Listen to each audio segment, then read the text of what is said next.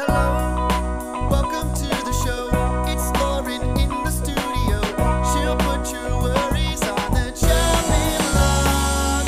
Goodbye, inhibitions. It's time we got down to it. We're working through it, so let's fucking talk.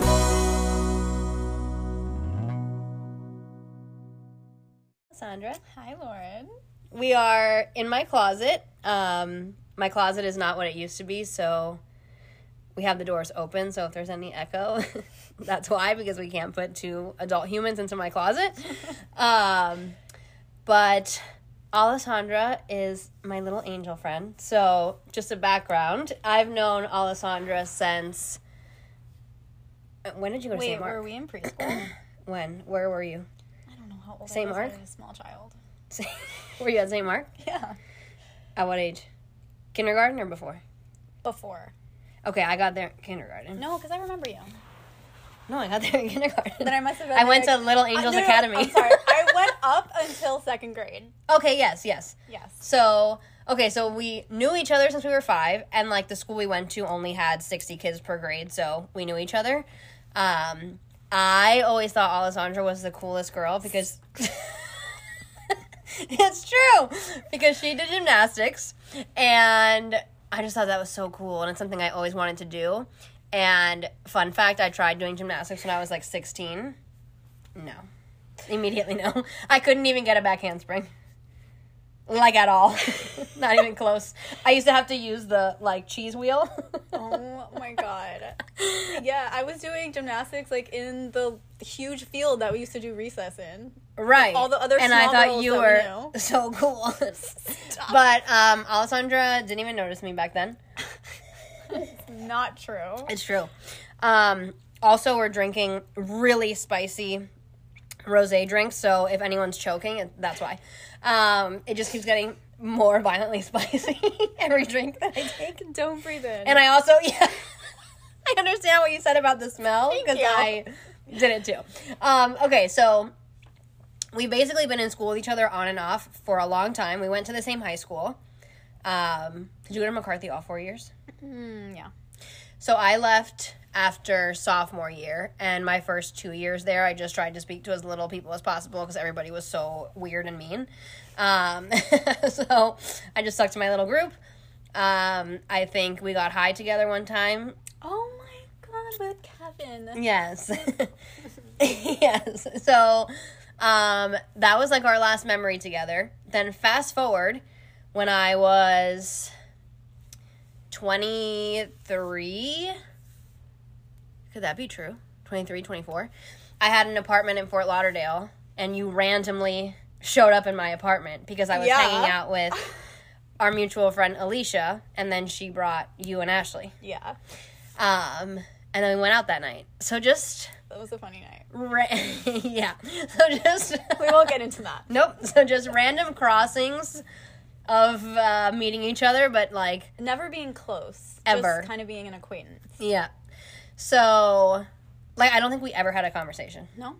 And then, I don't know how, did I find you on Instagram? We were obviously following each other on social Instagram media. friends, and I saw what you were posting. Mm-hmm. I was like, this girl, I need to be in her life. She is a witch. And then, in a good way. Yes. Sometimes in the bad way. And then, and then you supported my life coaching stuff, and then you ended up moving to Orlando, which I was like, and now we're friends, and it's so special. And planning our move to Raleigh. Yes, we can't wait to move to Raleigh with our Dobermans. So that's how we're here today talking. But I wanted to talk to you about you being a mom. And I almost got, like, stressed at first when that was the topic, because I was like, oh, that's that thing that we do to women of, like, you're a mom. And, like, that's your whole identity. But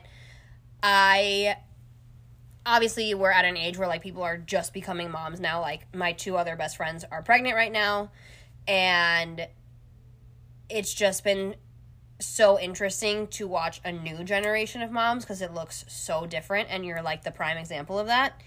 And I just want, like, my friends who are pregnant, and then everyone else who's in our age group who's going down this road to just hear, like, the different things that you do, because it's so cute. Because, like, we're all on TikTok, we all see the gentle parenting and blah, blah, blah, blah. But, like, you have a way of, like, being, like, real with your daughter, but also that cute, like, new age mom thing going on. But what I first wanted you to talk about was, like, a summary of your evolution as a person. Because I feel like that's something we've both talked about, that we were kind of, like, pretty fucking weird versions of ourselves at one time. And then now we're, like, pretty wonderful. But because we've, like, worked to be that way.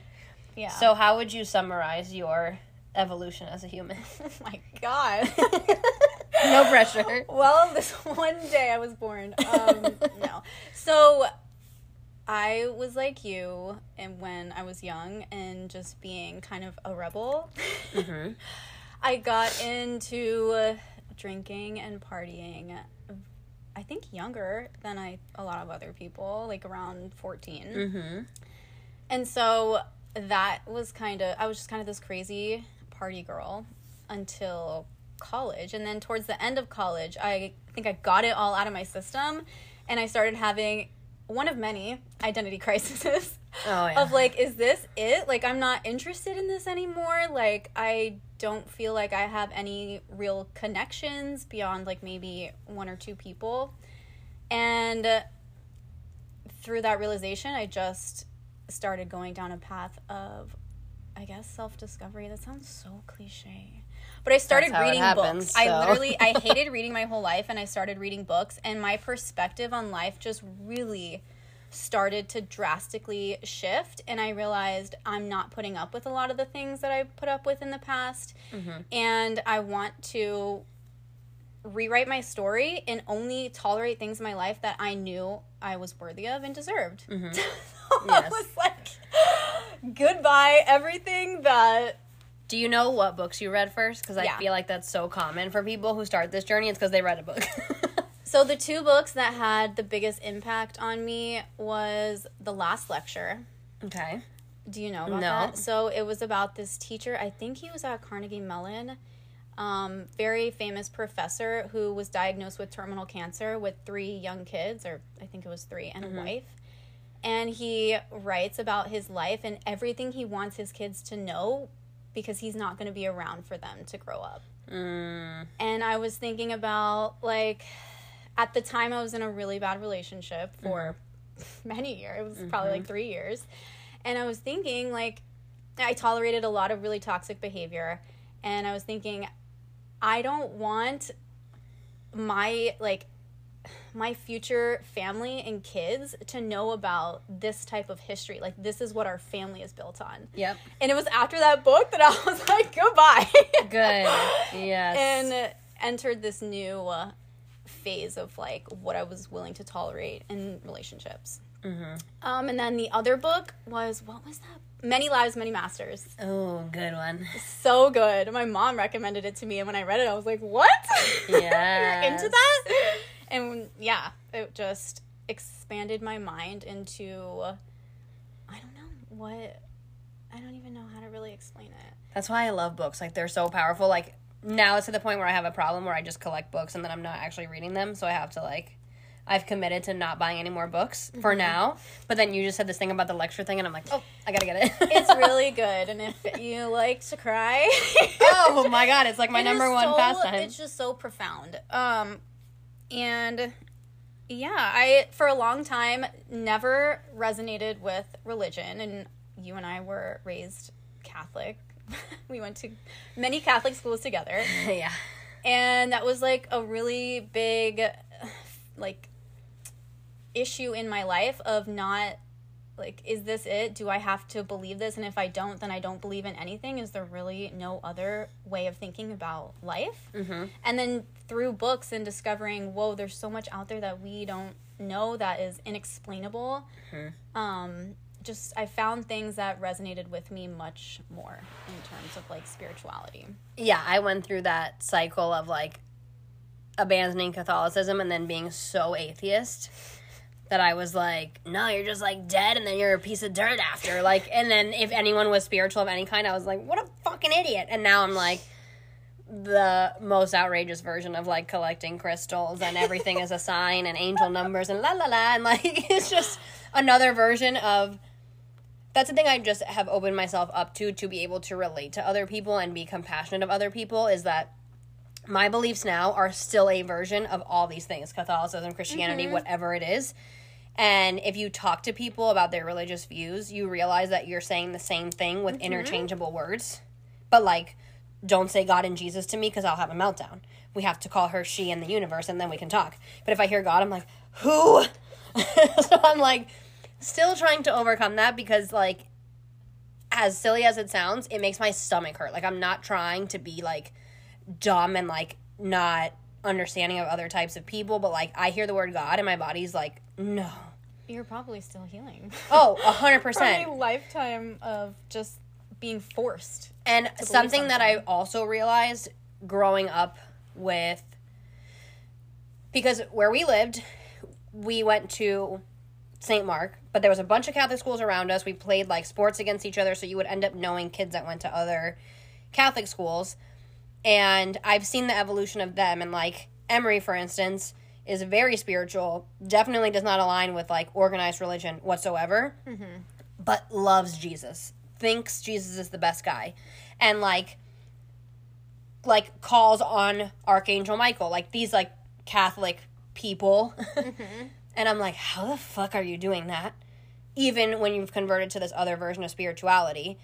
And I think so much of it, what I've realized is they did not have the type of traumatic experience that people at St. Mark had. Like, it was just very unique.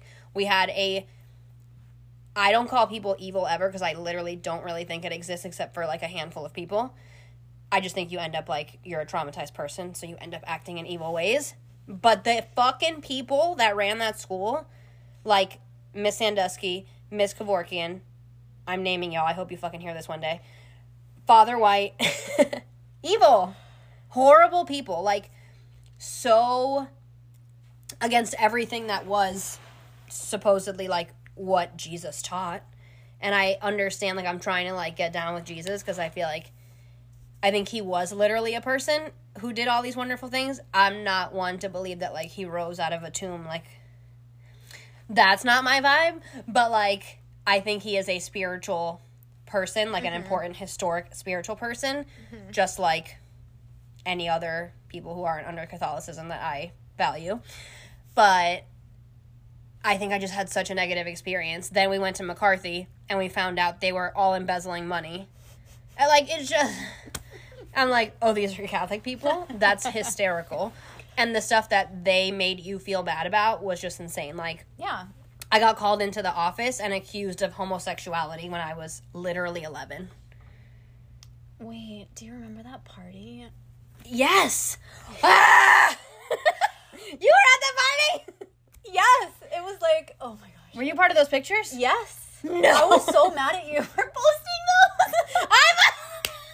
You posted them. We all got in trouble. Someone printed Wait a minute! Okay, everybody, so... We're going to tell a story that is not a representation of who we are now. Okay, so there was a party. You were, what, 10th or 11th grade? Or senior? No, 9th grade. You were 9th? No way. Yes, it was our first year of high school. I was not there past 10th grade. It was my first party ever. Wow. So a boy in our grade, his parents left town, and it was the first house party, like, standard high school party, the first one I'd ever been to. And me and my friend Kevin were, like, so hyped. We were getting ready, and we went to the party. Pre-game. And then... Well, what's funny is, like, I didn't even really drink back then, so I'd have, like, a sip of beer and be like, whoa, I am buzzed. Like, I don't even know if I was. It was just, like, the placebo effect. I'm like, I just feel good. So, we went to this party. I can't believe you were part of that. My parents are going to die listening to this. I only know Noelle and... Was it Tess? Mm-hmm. Okay, so anyways, I don't really know what happened here. We got to the party. We were drinking. And for some... It was cool when girls made out with each other. Yes. That was the thing. Uh-huh. And we were not of ourselves, so we were just doing whatever brought us validation and attention. So there were... Apparently Alessandra was there. I did not know! I can't believe you didn't know you took the pictures. I just know we got in trouble. I don't remember, but that makes so much sense because it's not the first time I got in trouble for posting stuff on social media. So that's a problem I have, apparently.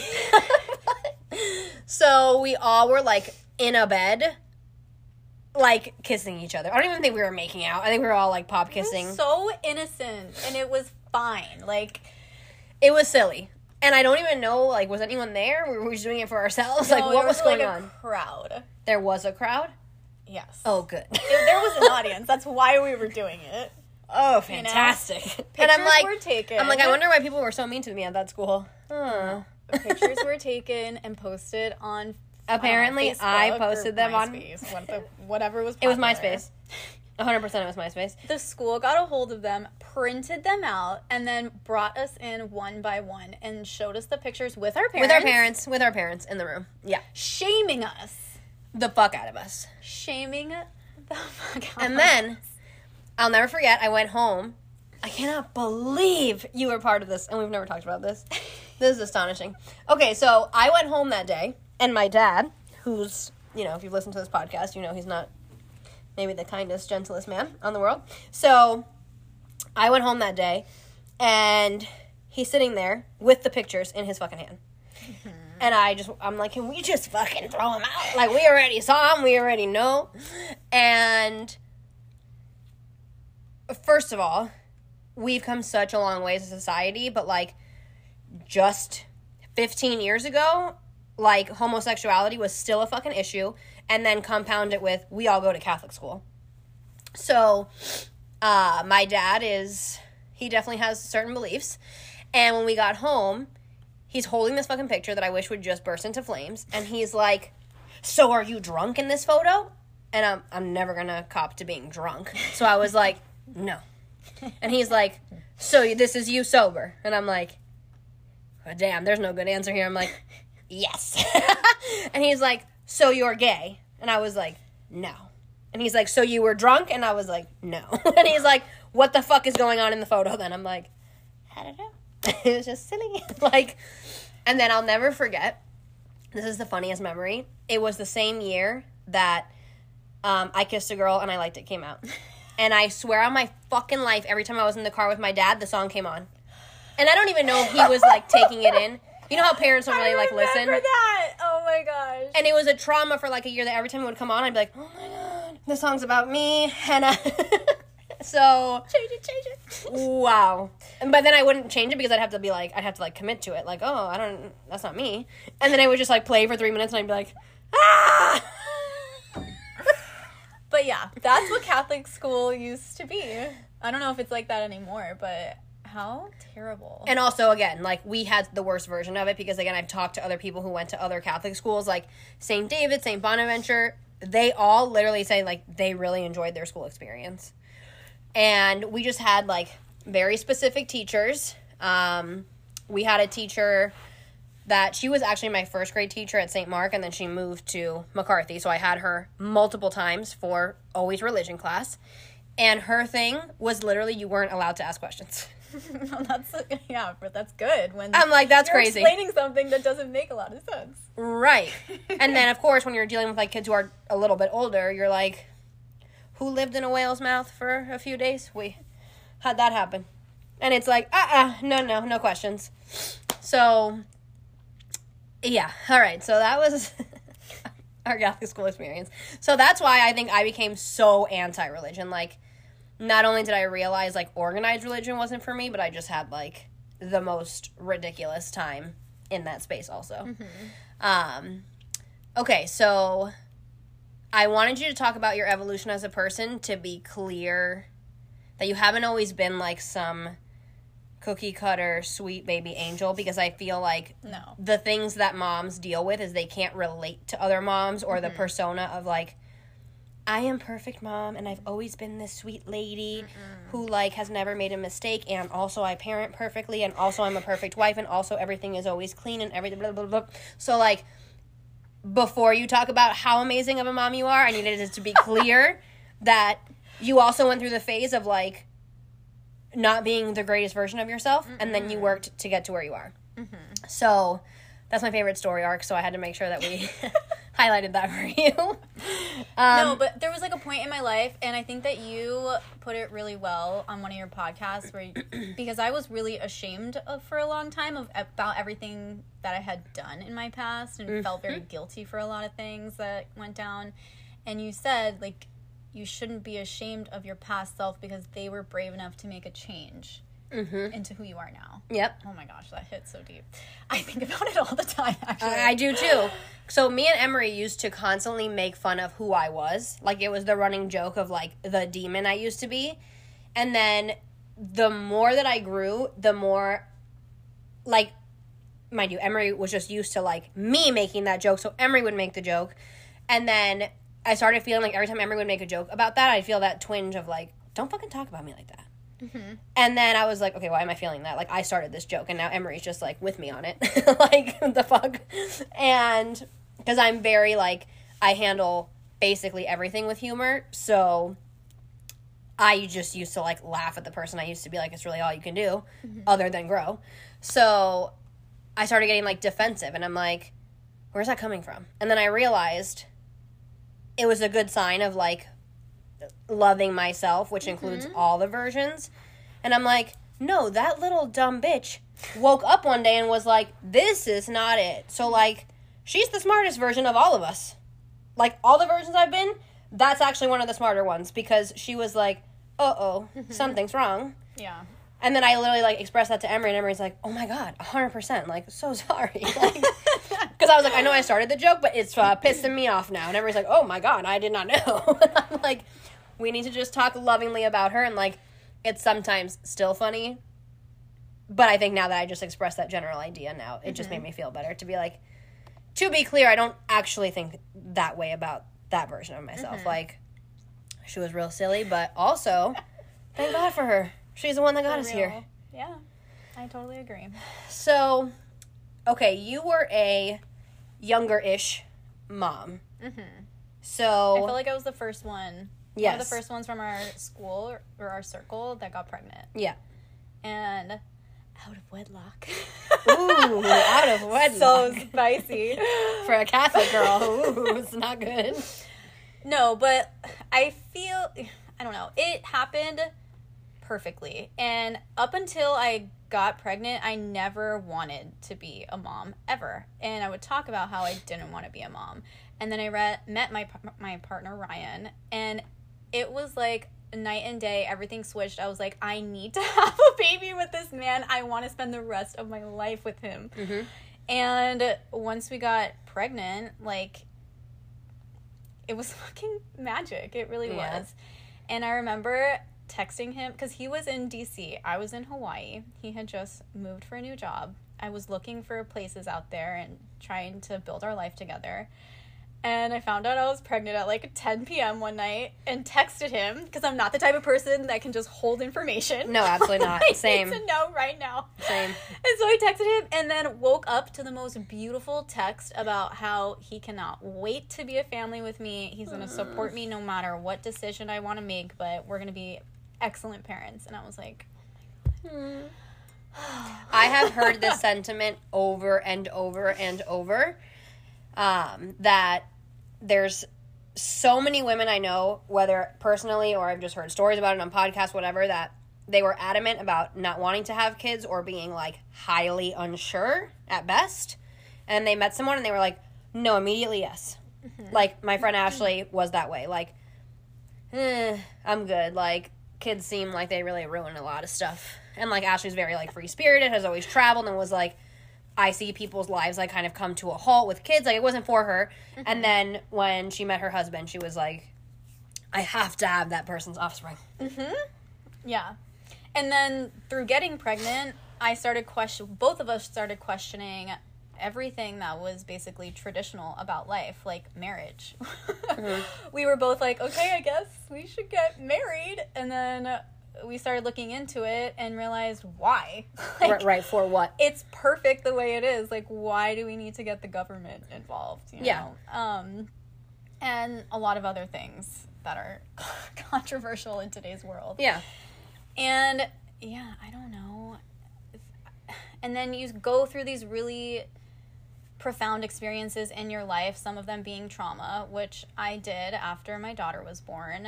And to this day, I continue to gain more perspective about life from something that happened almost 6 years ago. Yeah.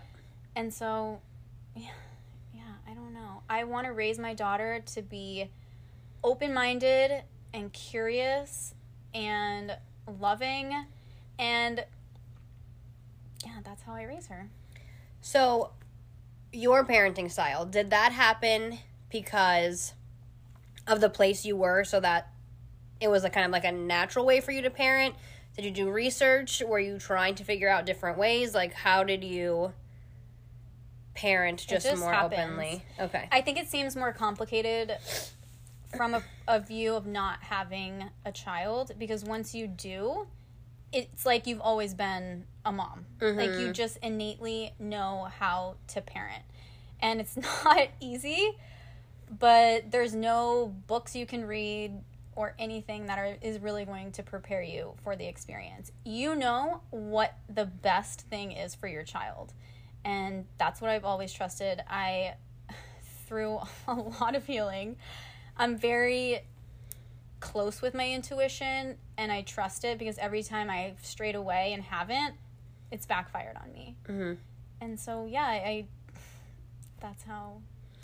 Have you found yourself having to battle whatever parenting styles you learned from your parents, or things that were structurally normal at some point? Like, just certain ways that, like, parents talk to their kids, or messages that are shared in front of them that maybe shouldn't. Like, do you find yourself having to, like, pause for a second and be like, oh, I was going to do that thing? Yeah. I love my parents. I'm so grateful for the way that they raised me, and there's so much that I take and transfer into Cassidy. Mm-hmm. But I think as each generation comes, you get to choose what you want to leave behind. Yeah. And so that's what I do with Cassidy. I think in my family, there were a lot of things that were off topic and things that we just didn't talk about. Yeah. And with my daughter, Ryan and I we talk about literally anything and everything in front of her. We are so transparent, because shielding her from that stuff is not going to help her as she becomes an adult. Life is complicated. It's sad sometimes. There's a lot of different things that you have to navigate. It's not just like all rainbows and butterflies, as, mm-hmm. 5-year-olds. And I want to say this, like, we explain it in a way that's appropriate for her to be hearing. Like, right, I'm not going to be talking about things that are so beyond her comprehension and messed up. Right. So we're very careful about that, but very, very open with her. I think something that I struggle with the most is my lack of patience. Like, I think I'm an amazing mom, which is hard for me to say. Ryan is an amazing father, but I struggle with a lack of patience that I learned from my family. And I constantly have to remind myself, like, calm down. Is the way that I react going to make me feel good, or am I just acting on impulse because I'm trying to, shut down a certain moment or tantrum or whatever? So I think that the biggest thing for me has been patience and breathing, because it's not easy. They will test every single boundary. Yeah. To your depths. But I love her, and she is so kind and hilarious and thoughtful, and she has such perspective about the world, and I know that that's because of how Ryan and I are parenting her. Yep. And I'm very, very proud of that. Yep. So I've seen you guys, just in little examples, set boundaries, and I think that's so important, because she now she's just probably always heard boundaries, so she's not insulted by them. Mm-hmm. It might hurt her feelings for 5 seconds. That's what boundaries do sometimes with everybody. But I think it's so important to do that, because I feel like sometimes in parents' minds, they're like, oh, that boundary's mean, or like they're not going to say it that way, so then they just wait till the kid pushes them and then they snap. And it's like, how is that better than just setting the boundary from the start? Like, I've seen the last time I was at your house, she was being, like, very touchy and touching your face, and you were like, Mommy doesn't like her face touched. Like, so simple. And she was like, oh, and, like, immediately knew not to touch your face anymore. and you were so gentle, where as if you didn't set the boundary and you just kept letting her touch your face because you didn't want to say, hey, mommy doesn't like that, then 10 minutes later you're like, don't touch my face, like, that's the reaction I see more from parents more often, is like the snapping as opposed to the initial boundary. Yeah. And then when you guys were here for New Year's, we had a little meditation space outside. So you were outside with the door closed, and she was about to go out. And Ryan was like, mommy's having alone time. And I think, like, that is so important because it's going to be instilled in her, so she's never going to think it's weird, sad, mean, whatever.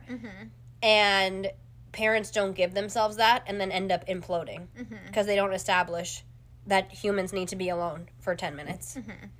And you need to go entertain yourself for a second. Boundaries are huge in our family. And not only, like, my boundaries are not only important, but hers are too. And I want her to grow up knowing that she can ask for space whenever she needs it. Yep. And I want her to know all the different ways that I could potentially cross her boundaries and things that are not okay for me to do. Yep. Which I didn't really learn when I was younger, you know, like it was, you don't have boundaries, you're under my house, you're in my house, so it's by my rules. Correct. And there were a Same. lot of things that transpired that I don't necessarily want to give to Cassidy. So yeah, I love a boundary. Yeah. No, I think it's better for everyone. And again, since she's just being programmed this way because she's so young, she's going to be able to set boundaries so easily in the future because that's just a normal way to speak to her, to be like, why are you close to me? Don't touch me. Whereas we all hesitate with that as fucking 30-year-olds because no one did that to us. Or it was perceived as like, you're not allowed to say that, that's disrespectful, that's mean to say, like, no thanks. And then it ends up turning into all these other things. Yeah. And so the way she is taught is just, I've seen little moments of it and I'm like, taking notes in my brain, I'm like, yeah, that's good, I gotta do that one day. Yeah, and like I want her to hold people accountable for crossing her own boundaries because I didn't do that as a kid. Yeah. Like one example that I can think of is when I was younger, I wrote in a diary like my deepest, darkest secrets, you know? This is just what you do. Yeah. And journals and diaries, they have a lot of context, right? Like, you can't just look at a diary and be like, okay, that's what my child's going through. Like, there's just so many different, you change every single day. You feel different every single day. Sometimes you might even embellish the things that are in there that you then realize later that aren't actually true. You're literally learning how to be alive, so sometimes someone taking your pencil was the end of the world. And obviously it's not. Like, you're good. Yeah, like, the way that you write and express yourself is not black and white. And I remember that was crossed for me as a child, and that was something that kind of just I held on to for the rest of my life. And then I remember in my relationship with Ryan, I was writing in my journal one day and I would hide it because I was like, I don't want anyone to read this because I'm like writing stuff that could potentially hurt somebody. Absolutely. Or like it's not a representation of how I currently feel now versus, you know, a month ago, whatever. Yeah. And I remember like he asked me, oh, what's this? And it was my journal. And I was like, it's my journal. Please don't read it. And he's like, he looked at me. He's like, I would never even think of doing that. Yeah. And it was just like this. Aww. Whoa. Yeah. The little girl slipped out and was like, don't read my diary. Please don't read that. You. Please. And so just the fact, like, it's so small that I can just leave my journal laying around anywhere in the house and I know that it will not be touched. Is like a level of trust to have with a human and to show Cassidy that and to say, like, this is something you cannot touch. Yes. Don't open this. Yep. Like, it's truly magical. Like, I'm just grateful. And she's just, like, the smartest girl ever. Yeah, she's smarter than all of us. She's so Emery was like, is Cassidy coming today? And I was like, no. Alessandra just wanted to hang out with me, unfortunately, because I just wanted to see the baby. I'm like, see her every time. I'm like, I understand Alessandra needs a break, but I never need a break from Cassidy, so I'm like, please. Bring her. She's so great. And she holds me accountable, too. Like, I told you I have a lack of patience sometimes. I just kind of, like, explode. And not in, like, a awful way. I just, like, my voice raises, and I don't always feel good after. But if that happens, Cassidy literally looks at me, and she says, I don't think we should talk to each other like that. And it's just, like, unacceptable to her that we speak to each other like that. And then sometimes she gets loud and we're just, like, passionately debating something, and then it will cool down, and she reminds me, we shouldn't talk to each other like that. And I'm like, you're so right. That's one thing with parenting, is that you don't realize how much you are going to learn from your child.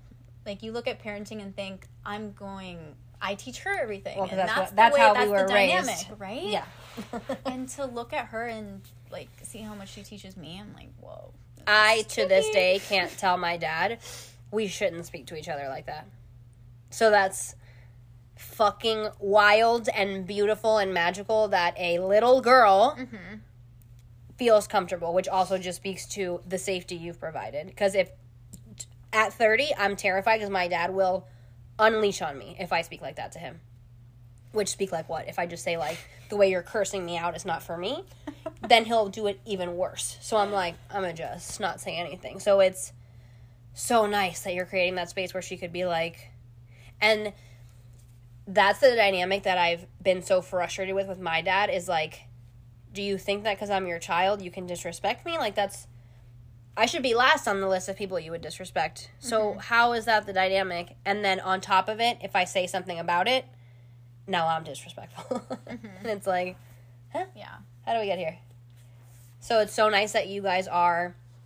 I used to say this in therapy when I was very little. I would be like, we're both human.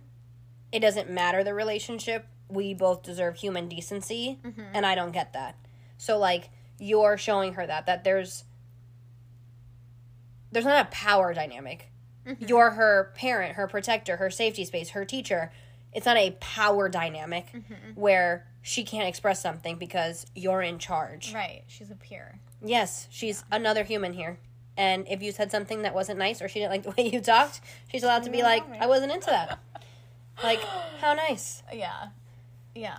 And it's good for them to know that regardless of what they say and whatever way they want to express things, that you're going to love them no matter what, which is a part of, like, creating the safe space, which is something that I learned from my parents, is the unconditional love aspect. Like, I think parents, other generations, or just people who, like, maybe haven't done the work, they have unconditional love, they don't have respect.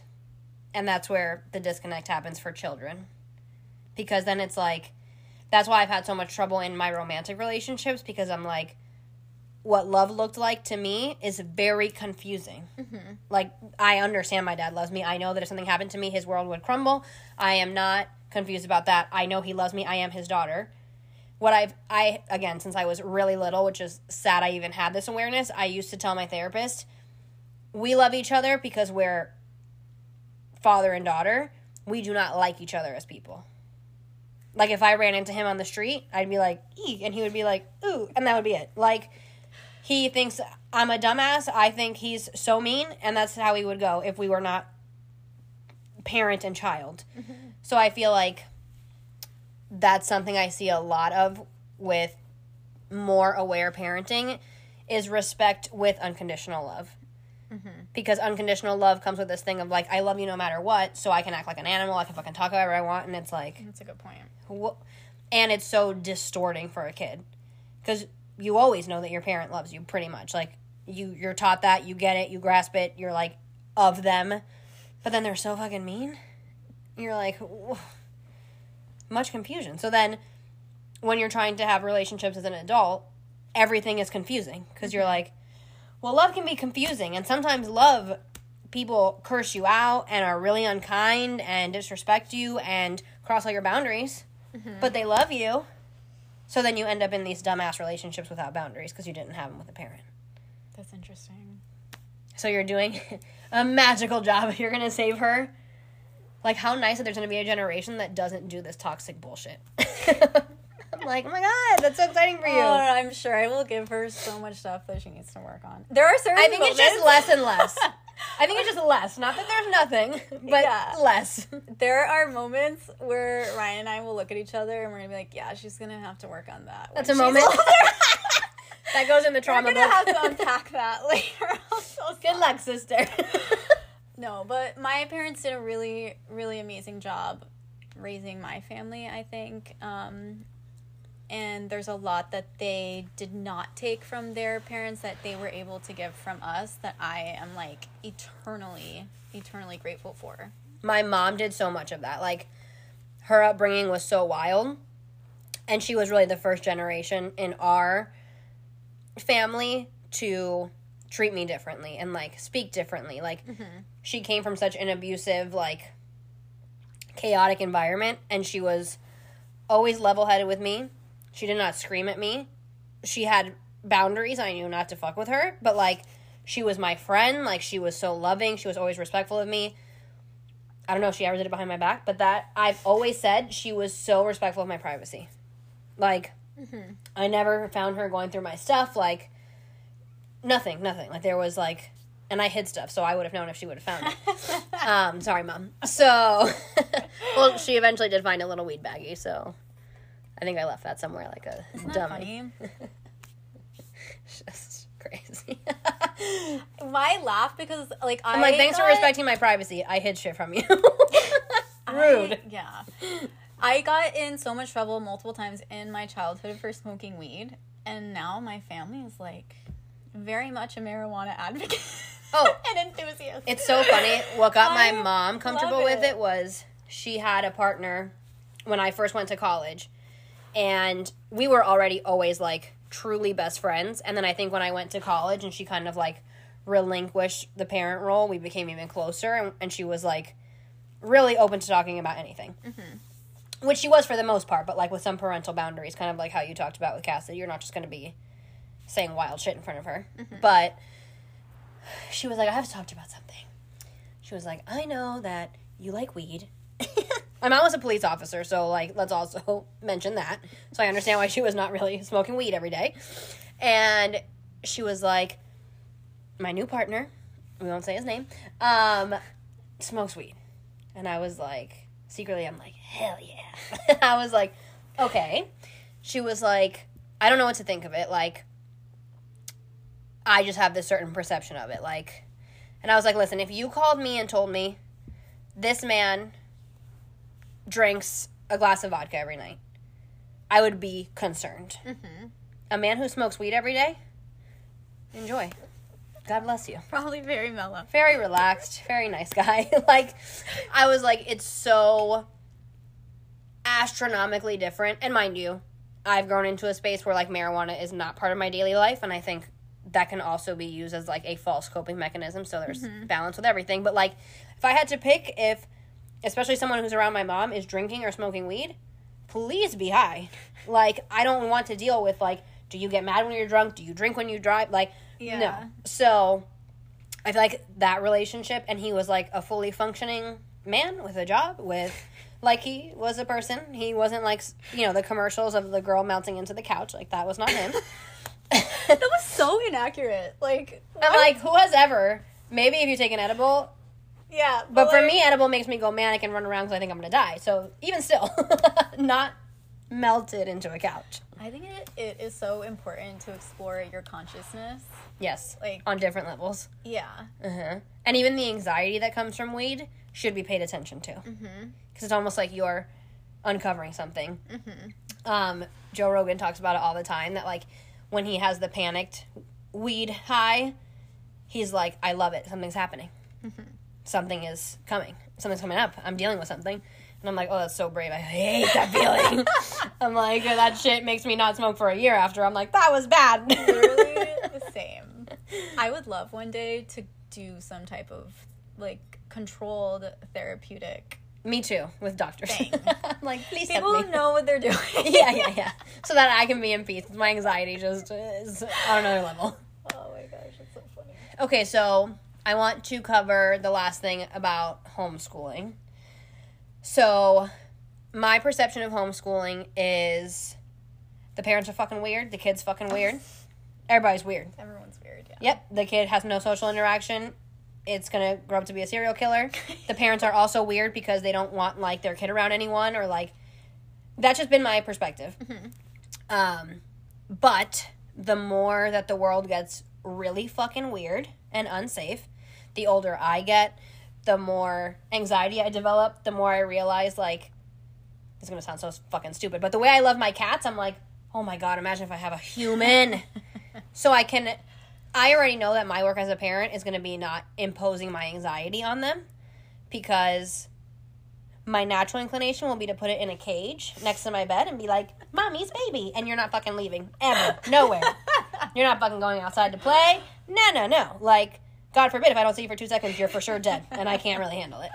So I feel like more than ever, I'm like, homeschooling sounds fantastic. It is. And then someone who you respect, who you know is normal, does it, and you're like, all right, I want to know everything about it. So what is that decision like? What got you there to begin with?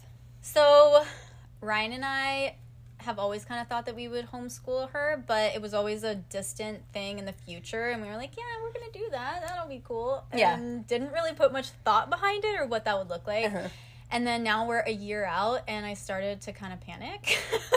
So I'm like, what are we supposed to do? Because we don't agree with a lot of the things that are taught in the public school curriculum. A lot of the things that happen because you're sending a bunch of kids with little direction to a school. Yep. School is for learning, but sometimes there's not that much learning going on. For sure. And so also, like, we live a very flexible life, and I want to give that to her too. So I started researching, and it was a chaotic mess because I was on, like, our Florida government website and trying to get information about homeschooling. And obviously they want to encourage kids to attend public school. So there wasn't any clear information about it other than the laws. And if you've ever read a law, it's very hard to understand. No, it's like 9 paragraphs to say, like, you can't do this. And you're like, can you just, let's make it one sentence. And, the laws are extensive for everything except for homeschool. It's, like, a couple sentences. And I'm like, well, what? So I was thinking my only options were build a curriculum on my own, which I do not feel qualified nor interested in doing. Yep.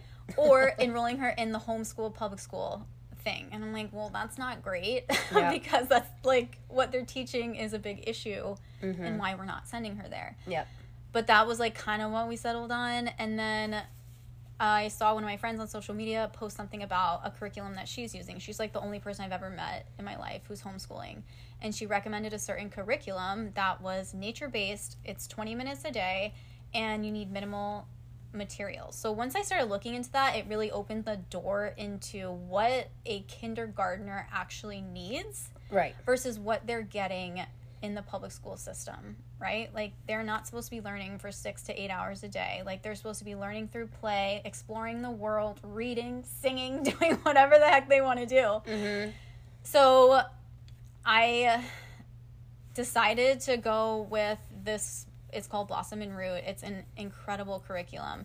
And that really opened my eyes to how much she is interested in learning. And yeah, when it's like real life learning, it's interesting. Yeah. So it went from, okay, I'm going to do this for 20 minutes a day, and then the rest will just be, like, real life experience and kind of designing our life together. Yep. And now we're up to, like, 3-4 hours a day because that's what she's asking for. Like, she's constantly asking for more. And it's not like, sit down, write your letters, write these sentences. It's really fun. It's like we're reading stories and we're just exploring topics that she's actually interested in, like marine biology. Like, she wants to learn about the ocean and different ways that you can help the planet. Like, you can't be that flexible when you're in public school because there are so many kids. Yep. And so I honestly had no idea how much that I would love it. I had no clue. I was thinking, up until that point, I was very doubtful in my ability to be able to handle something like that. Yeah. And I think part of that is what you learn from, like, society. If you don't have a degree, which we talked about this before, then you are not qualified to educate. Yeah. And there's the stigma that you mentioned of homeschoolers being weird and not being socialized and the parents being weird. And don't get me wrong, there are weird kids and parents, just like there are weird There's kids and parents there's at public school. I was gonna say, the fact that I even came up with that, I'm like, did you know who you went to school with? Like, there are some kids that I can think of that I'm like, yeah, something was probably not going well there in the home, and they were in school, so fucking cares. And it's becoming a lot more mainstream, so there are a ton of resources for the homeschool community. So in terms of socialization, she's in sports. Yep. The library has a ton of classes for her. So she is in a class that's like for older kids, for 6 to 12, and she's 5. So she has exposure to more of a classroom style, a lot of information, but then this collaborative experience at the end with everybody.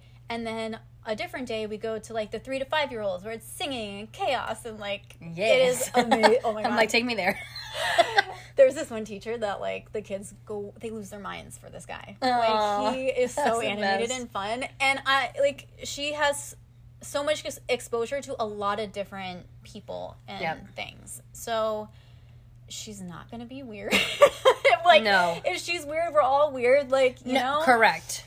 Yeah, weird in like the antisocial serial killer way, which she's not. Like, I just from knowing her, she's so cute and friendly. The more I learn about homeschool, the more I know that I've made the right decision. And I know that not everybody has like the privilege or the ability to pursue homeschooling, but if you do, I think it's something that you should totally look into, because as a person who did not have any confidence in myself to teach my daughter, here I am now, like I'm probably 100 hours deep in homeschool content, just learning all of the different things that we can do with it. And it is like, I'm so happy, because it's been a weight on my shoulder for so long, because I wasn't happy with the way that I was, like, quote, schooling her before I had, like, a guided curriculum. So, is this something, and I've asked you this before, so I don't know your answer has changed in 2 months, but is this something that you'll do long term? You're taking it day by day? What's the overall feelings? Our family is very non-committal, so I cannot commit to doing something. Yep, fair. We love that awareness. For a long time. I'm going to take it year by year and see what happens. Okay. But right now, I feel very confident in my ability to do this until she gets to college, if she wants to pursue that or not. Yep. And, like, the last time I talked to you, I did not feel that way. Yeah. But through a lot of the resources and support that they have, especially on Facebook, like Facebook groups, if you have any interest in homeschooling, you have to get on Facebook and get into these groups, because there is so much support and information from people who have done this 100 times over, and kids getting scholarships and going to college or pursuing other avenues that are equally, you know. I think slowly everything that is like a normal structure is falling apart, which is for the best. Because if you really think about school, okay, so there was a study that came out of adults at work. In an 8-hour workday, your standard adult is actively working 3 to 4 hours a day. And that's not remote. That's when they're in the office with people around them who could be watching them. Their boss is probably a foot from them. So how the fuck would a child sit for 8 hours and take anything that's going on? And then when they don't pay attention and they don't have the ability to sit there calmly, they have ADHD and we need to medicate them. If you put fucking me in a room for 8 hours, what? I'm going to look like a insane person, because why the fuck would anyone sit anywhere for 8 hours? Yeah, you don't have the luxury of catering to every person's individual needs. And through homeschooling my daughter, I've realized in my own schooling when I was younger, I always thought I was kind of like dumb and slower. Yeah. Because the way that they taught and tested us did not align with how I learned best. So for my whole life, I've kind of had this lingering thought of like, am I like smart enough? And it's like, of course, like now as an adult, I realize obviously you are I so am. smart. I'm extremely well educated. Yeah. A lot of it's self-taught. 100%. And it's because I know my own learning style, and that's what I feed to myself. Like, I'm not taking the fucking FCAT, which is outdated and not a thing anymore. But standardized testing The ITBS is not for everybody. Do you remember ITBS? No. The Catholic school version? No. Nightmare. I Nightmare material. It's hard. Oh my gosh, Ryan and I were laughing about this the other day, because he would get into fights with his teachers because he's like, okay, they're in this SAT prep. This question can be interpreted in 7 different ways. Like, how do I know to interpret it in the way that you guys are doing? Well, if you take a group of 30 people, a classroom size, every single one is different. Every single one learns differently. Every single one understands, comprehends, perceives differently. Yet they're taught the same way. You got to take the same exact test in the same exact setting. That is a wild version of schooling. And it's the version.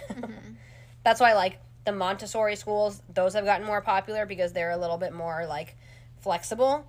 But it's just, how would it ever make sense to teach 30 people the same way and also make them pass the test? And if they don't pass the test, they're fucking dumb. So a lot of people don't know as well. So as in Florida for homeschooling, you have to keep a portfolio and you have to get tested each year in order to move to the next grade. And you're tested if you are, I can't think of the word. If you're with, like, the public school system and they know that you're homeschooling, you test with the public school teachers. So you are tested in the way that everybody else in public school is tested. I didn't know this until a couple weeks ago, but they have umbrella private schools that you can enroll your kids in who test based on how you teach as a home educator. So it is completely I was going to say, tailored. thank God, because I'm like, oh my God, she still has to do public school testing. No, so not only that is she going to be tested in a way that she understands and is resonates with, she will graduate with a private school degree. Yes. You know? Like, that's really cool. Yes. And it's free. Like, I did not know that, and I found out through freaking Facebook. Is the program that you're doing with her free, or is that paid curriculums are very expensive. Not as expensive as private school, but public school is completely free. You do have to pay for the curriculums and all the supplies, but in terms of, like, books and supplies, they have a really high resale value. And the curriculums that we've chosen are a little bit pricey, but they are really diverse in their literature section, which is important to me, that she's not just exposed to, like, white American writers. Yep. And also, there's one that we're doing for math, because STEM is really important in our family, and it's just, like, one of those skills that I want to put a little bit more emphasis on. So for math, we're doing a curriculum that will put her above the average for students in math in public school system. So I am very happy. There are thousands of curriculums that you can choose from. It can get overwhelming because I went from, like, zero knowledge about this to now I have You're all these up things. in there. But we really go for secular curriculums and styles that align with us. So yeah, you do have to pay, and it is pricey, but in my opinion, 100% worth it. Yeah. And I think it's, like, such a good option. The first time I got exposed to homeschooling was my previous partner's niece and nephew. They started to homeschool them, and immediately I was like, fucking weird. Why would they do that? They're gonna ruin their life. And then the more, again, that I've, like, developed a maternal instinct in a way, just even through not having kids, and just, like, the world, I'm like, ooh, I would love to keep my kid home. One of my best friends was homeschooled, and when she told me, we were, like, deep into our friendship when I learned that she was homeschooled, and I was like, wait, what? Like, Yeah. Even as a person who wanted to homeschool, I had this stigma of, aren't they kind of, like, different? Yeah. And she is, like, the most incredible human being on the planet, and at that point I realized, oh my God, what? Yes, and also, who's teaching the person? Like, is it parents who, like, are abusive, neglectful, whatever it is? Okay, that's probably contributing to that. A parent like you homeschooling a child? Yeah, no problem. Like, it's loving, it's expansive, you want them to learn everything, like, it's the most unlimiting thing, whereas your other option is way more limiting. And our mornings, too, are, like, one of the best parts of our day, where I let her sleep in as long as she needs to, because she will have the rest of her so life to wake up at nice. 6 a.m. If she's sleeping until 9, I do not care. Her body needs it. We wake up. That's so beautiful. We have a slow morning. We eat breakfast outside. We do the affirmation cards that you gave us, and she talks about why she's special and smart. And then we do yoga, and we stretch our bodies and move our bodies. It's like, it's such a beautiful way to wake up and get ready for the day rather than being like, okay, 6 a.m., get up, let's eat breakfast, let's start getting ready And for you're school. stressed and you're running and your mom is yelling at you because you're not ready yet, and then you accidentally spill your chocolate milk, which I used to always do all the time, and then your mom's screaming and you're like, ah! Like, yeah, I feel very fortunate that... like, think of just the way that her brain is being wired because she's still so young. Like, it's so peaceful, the way her brain is being wired. Like, there's no, like, stressors. Whereas, like, school immediately becomes the stressful-ass thing. Because, again, you have to wake up at fucking 6 a.m. or earlier if your parents have to drop you off early. Like, it's just crazy. Yeah. That's cool. I mean, yeah. I think it's important to also note that we're not, like, she doesn't get to do everything she wants to do. She's not shielded. So I think it's important to note that, like, with my style, like, I'm very accommodating to her needs, but at the same time, I'm not putting her in a bubble where she just gets to do whatever she wants to do. There are a lot of times when she doesn't want to do something that she, like, yes, that's life, and you have to do it. Yes. I think that's important, too. Like, it's not like a free-for-all carnival. Right. But it's so much more, like, relaxing and natural. Exactly. To, like, her daily cycle, your daily cycle. Just the idea of letting a kid sleep, I'm like... Like, I'm jealous in, like, retrospect. Because I'm like, dude, waking up was the worst part. And it's crazy because I never really knew this until... I don't know what I saw, what study I saw, but...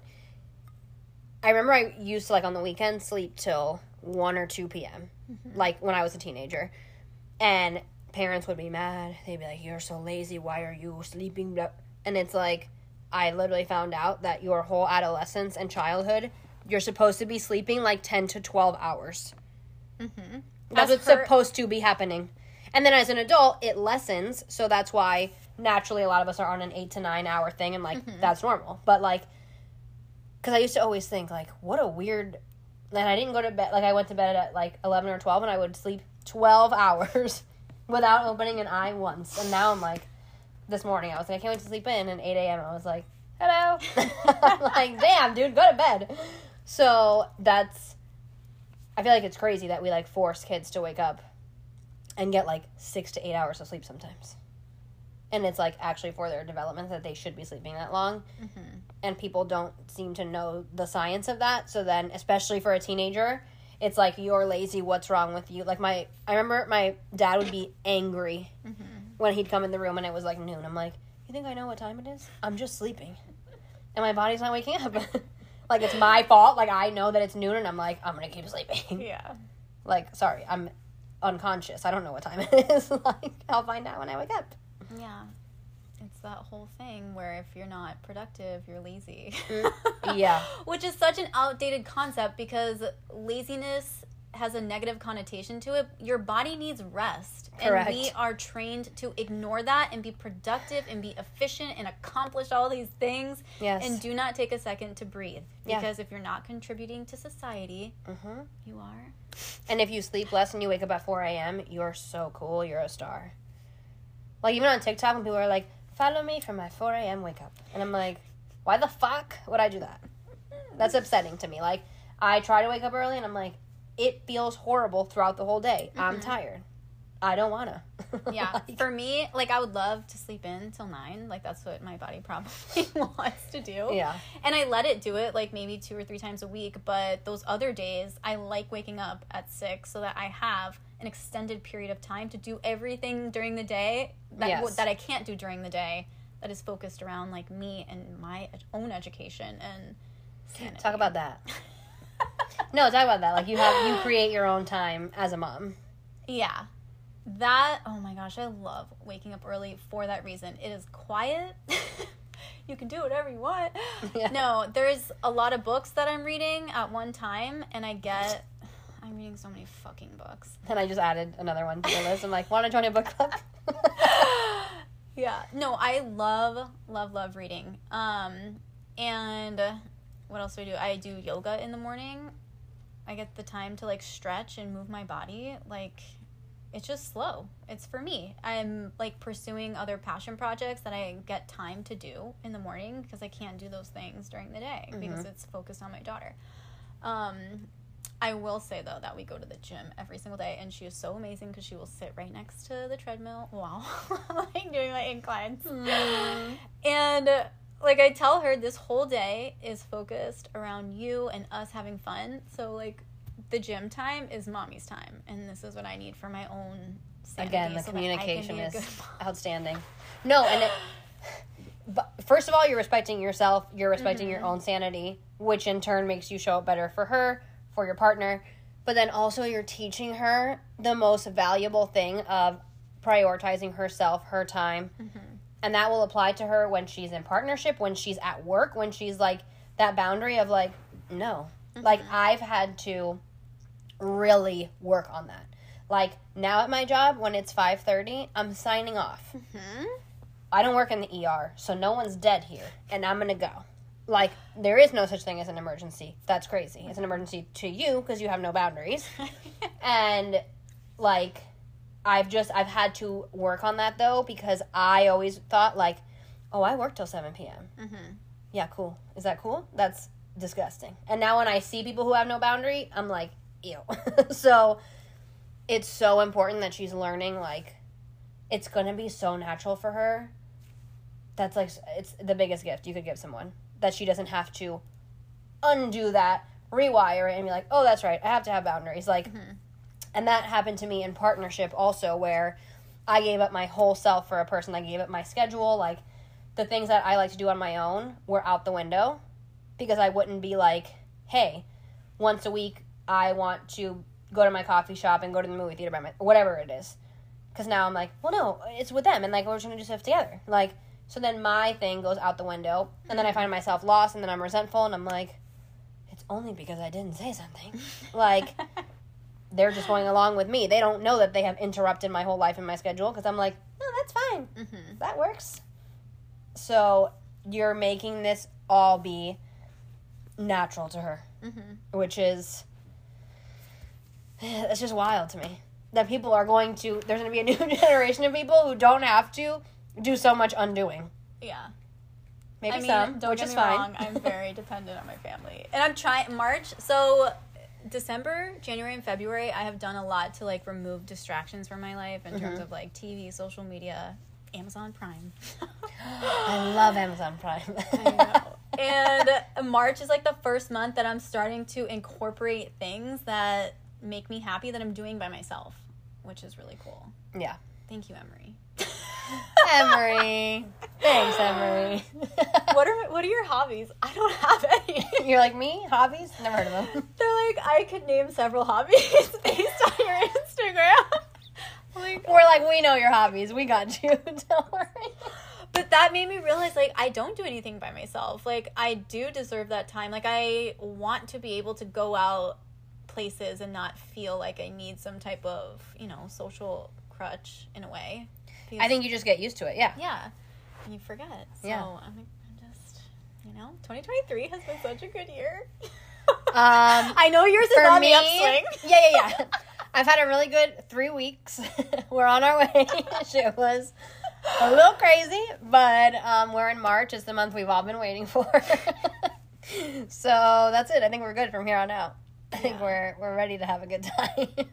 Yeah. I don't know if it's because I'm 30 or because my Saturn return is over, but I feel like this is the first time that I have, Ryan and I both have concrete steps to take to get the things that we want. Like, I am so tired of telling myself, oh, I want to do that, I want to do this, I want to do that, and then I don't pursue it. Yeah. Like, I'm fucking done with that.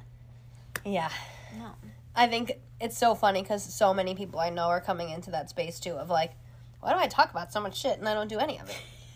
And then, like, I feel like that's also just, like, becoming adult and, like, getting your bearings on, like, how to balance everything. Because I think when you're first, like, thrusted into adulthood, you're like, okay, all I do now is work. And then on the weekends, I'm really tired. So I should just, like, Netflix. Like, what am I doing out here? And then I think after, like, being depressed for a decade of adulthood, your 30s, you're like, okay, wait a minute. Like, what are we doing? Where is the joy? Yeah. That's why I feel like the 30s are always, like, looked upon, like, fondly. Mm-hmm.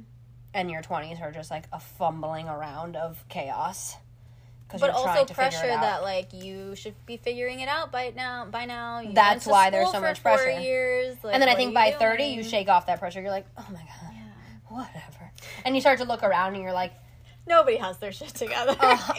I have, like, random moments where I remember being, like, 10 or 11 and seeing, like, 16, 17, 18-year-olds. And I can put myself in my brain at that time and see my perception of them of, like, basically an adult. Mm-hmm.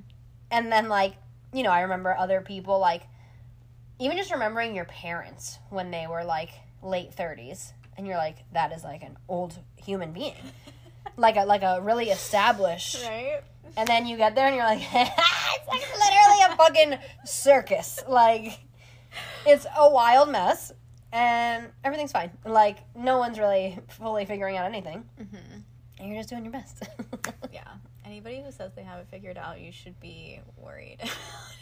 Yeah. Oh, that makes me really nervous. I actually had a conversation with someone where they asked me, like, in what ways, or what was I focusing on to grow, or something like that, like an area of growth that I'm focusing on right now. So I give this nice answer, and I'm like, how about you? And they were like, no, like, I'm good. Like, I figured it out. I've been working on myself for a little bit now, so, yeah, I'm really content. And I was like, I could throw up. Like, a sign that you're a sociopath. Yeah. In my mind, I'm like, oh, good. And Lauren's like, I have notes about myself and the things I'm going to work on Yeah. every month of the You want to year. go in my notepad? Things are wild in there. Oh my god. So it's startling. Okay, to wrap up, what is the best part of motherhood and what is the worst part of motherhood? To balance, you know, the cushy, fun stuff with the real stuff. The best part is that I am raising and in the presence of somebody who's going to have a huge impact on the world. Like, she is such a blessing to this universe, and anyone that is ever in her path should be so grateful. I am. Not only that, but, like, seeing her progress and learn and being a part of that process and seeing things click for her and realizing that that is Ryan and I doing a really damn good job, and sometimes it's her putting me in my place. Hell yeah. I'm just really proud of that. And the most stressful thing is probably the uncertainty of the future and her growing into be a teenager. Just because of the way I was when I was a teenager, I drifted so far from my relationship with my parents that's kind of something I fear. Mm-hmm. But at the same time, like, the way I feel about my parents now and the relationship that we have, I know that there was obviously a reason for that. And Yeah. I always ended up coming back. Yes. And it's just, like, stressful because, like, once they're an adult, they make their own decisions, and I hope with all of my heart and my being that we have the close relationship that we do now. Yeah. Forever. I mean, she has I said, have that stress as someone with no kids. Like, I think about the kid that doesn't exist, and I'm like, that has to be... Like, I think about my parents, and I'm like, that has to be just so scary. Like, my mom had to eventually loosen the reins and let me go out and have an 11 o'clock curfew. Mm-hmm. Where was I? What was I doing? Nothing good. So I'm like, ugh. I know, and it's just life because I don't know. And my mom did the right thing of fighting her anxiety and just allowing, because what are you going to do? Not to the point where it was, again, I was very, like, under my mom's rules, and it's funny because I always say, like, I was a rebel within limits. I never snuck out. I never snuck anyone in. I never missed my curfew. Oh my gosh. Never skipped a day of school. I skipped one day of school with my little high school boyfriend, and we went to the beach, and then I ended up telling my mom. I was like, oh, I did it. But, you know, the few hours I was out of the house, I was being a little silly. But I was like, I wasn't ever disrespectful of, like, her rules. Oh, I was.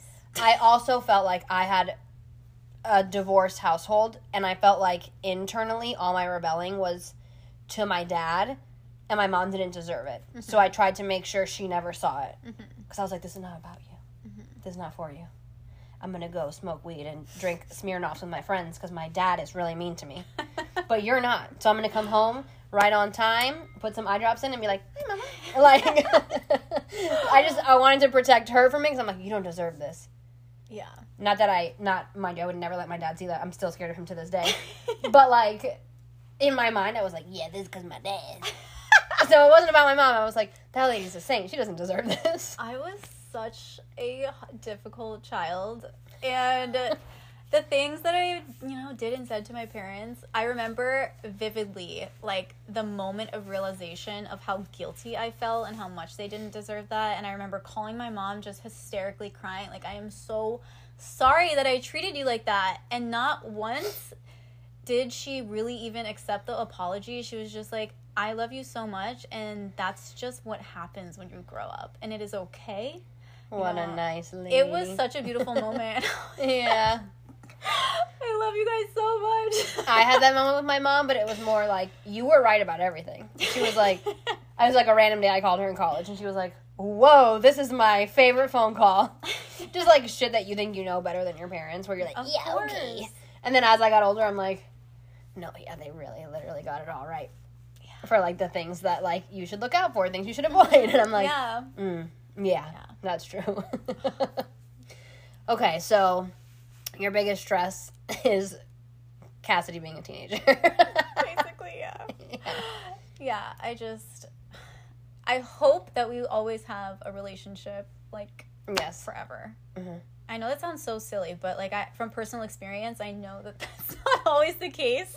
Once you're an adult, you make your own decisions, Yes, but I've also seen, like, a pattern of, especially girls with their moms, a really hard time in the teenage years, but it always comes back to, like, normal. But can be a rough time. And the only reason I didn't go through that with my mom is because it was so bad with my dad. I just wanted to have one nice relationship with a parent. So I was like, girl, we are not fighting. I'm not fighting with you. Like, we didn't have that thing that I've seen a lot of mothers and daughters have, where it's also like, you're becoming a woman. So there's like this clashing of like women and like trying to like establish yourself as a woman when there's another woman being like, you're not a woman yet. And you're like, yes, I am. But like, I would just like, that rolled off me and my mom's back because like everything was so bad with my dad. But I've seen it with other women and their daughters, but I also think I just think whatever degree it happens to is often impacted by like the growing up circumstances or like how safe you felt, how trusting you felt, even if everything like in the home was like nice, so to say, but like if you didn't feel safe or you didn't feel trusting for whatever reason, it just, like, expands all of that. So, my guess is any problems you have will be very limited. I mean, yeah. I'm manifesting that for you, for my future kids. I'm like, please. With my childhood, like, there's things in everyone's childhood that they aren't, fond of. But at the end of the day, I knew no matter what, I could call my parents and they would be there. And for that, I feel so effing grateful. Yeah. Like, eternally. Cassidy also said that she wants to live with us forever, so we are putting that on a contract. So. Yeah. Absolutely. And we're gonna hold her to that. Yeah, and if not, we sue her. Because she's not... She still sleeps with us. She's 5. And a lot of people are just like, what? Ew, why? That's like, she's growing. Like, she needs to be in her own bed. And I'm just like, she will sleep in her own bed for the majority of her life. Like, as long as she needs me and Ryan to feel safe, she can be there. Yes, I used to be someone who... I feel like the people with the most opinions on parenting are the ones who aren't parents. And I remember being, like, younger and having no reason to have a parenting opinion. And being like, I will never, like, you have to sleep train and you have to ignore the kid while they cry. Like, I had these strong opinions about, I don't know what, I was 20 fucking years old. I don't know what the fuck It works I was for some about. people, though. Like, yes, and I feel like there's a balance to some extent. But I've also heard more and more, like, that time is actually such a small window. Just, like, let it happen. yeah. again, with some balance. If it's affecting your well-being, your sleep, your relationship, like, then you have to start looking into, like, okay, like, maybe we need some boundaries. But Yeah. if it's just because the kid wants to, like, snuggle with you for a couple hours, and it's such a little window of time, like, so small, like a few years. Yeah. So let them do it. And then eventually they're going to be like, ew, I'm not sleeping with you. Yeah. So, like, great. Yeah. You'll have your time. That's so funny. Well, it's been beautiful. I love you so much. I'm seriously, I know I say this all the time, but I'm so grateful for your friendship. Me I cannot even express it. It's the best. And also just the way Cassie's going to sign a contract, I'm making you sign one that you're not leaving Orlando. Because then when you talk about, like, leaving, I'm like, where's she going? Unless we go to Raleigh together. I cannot move again. I'm tired of moving. You cannot move again? I'm so tired of moving. Good. I love to hear it. So, I'm we're like, gonna stay I'm for just now. waiting. My realtor brain is like, I just have to get her to buy a house. I'm just going to lock her down. We're going to get that girl a house. That's one of our And then she's goals. going to feel trapped. Yeah. Just like I feel trapped. Like, I always said I was going to move around a bunch, and then I bought something, and I'm like, I guess I'm staying here. So now I'm going to do that to you. Yeah. Well, we need to make plans eventually to move to Raleigh and just make sure we're on the same timeline. Okay. Because that's how life works. Yes, perfect. Okay, I love you. I love you.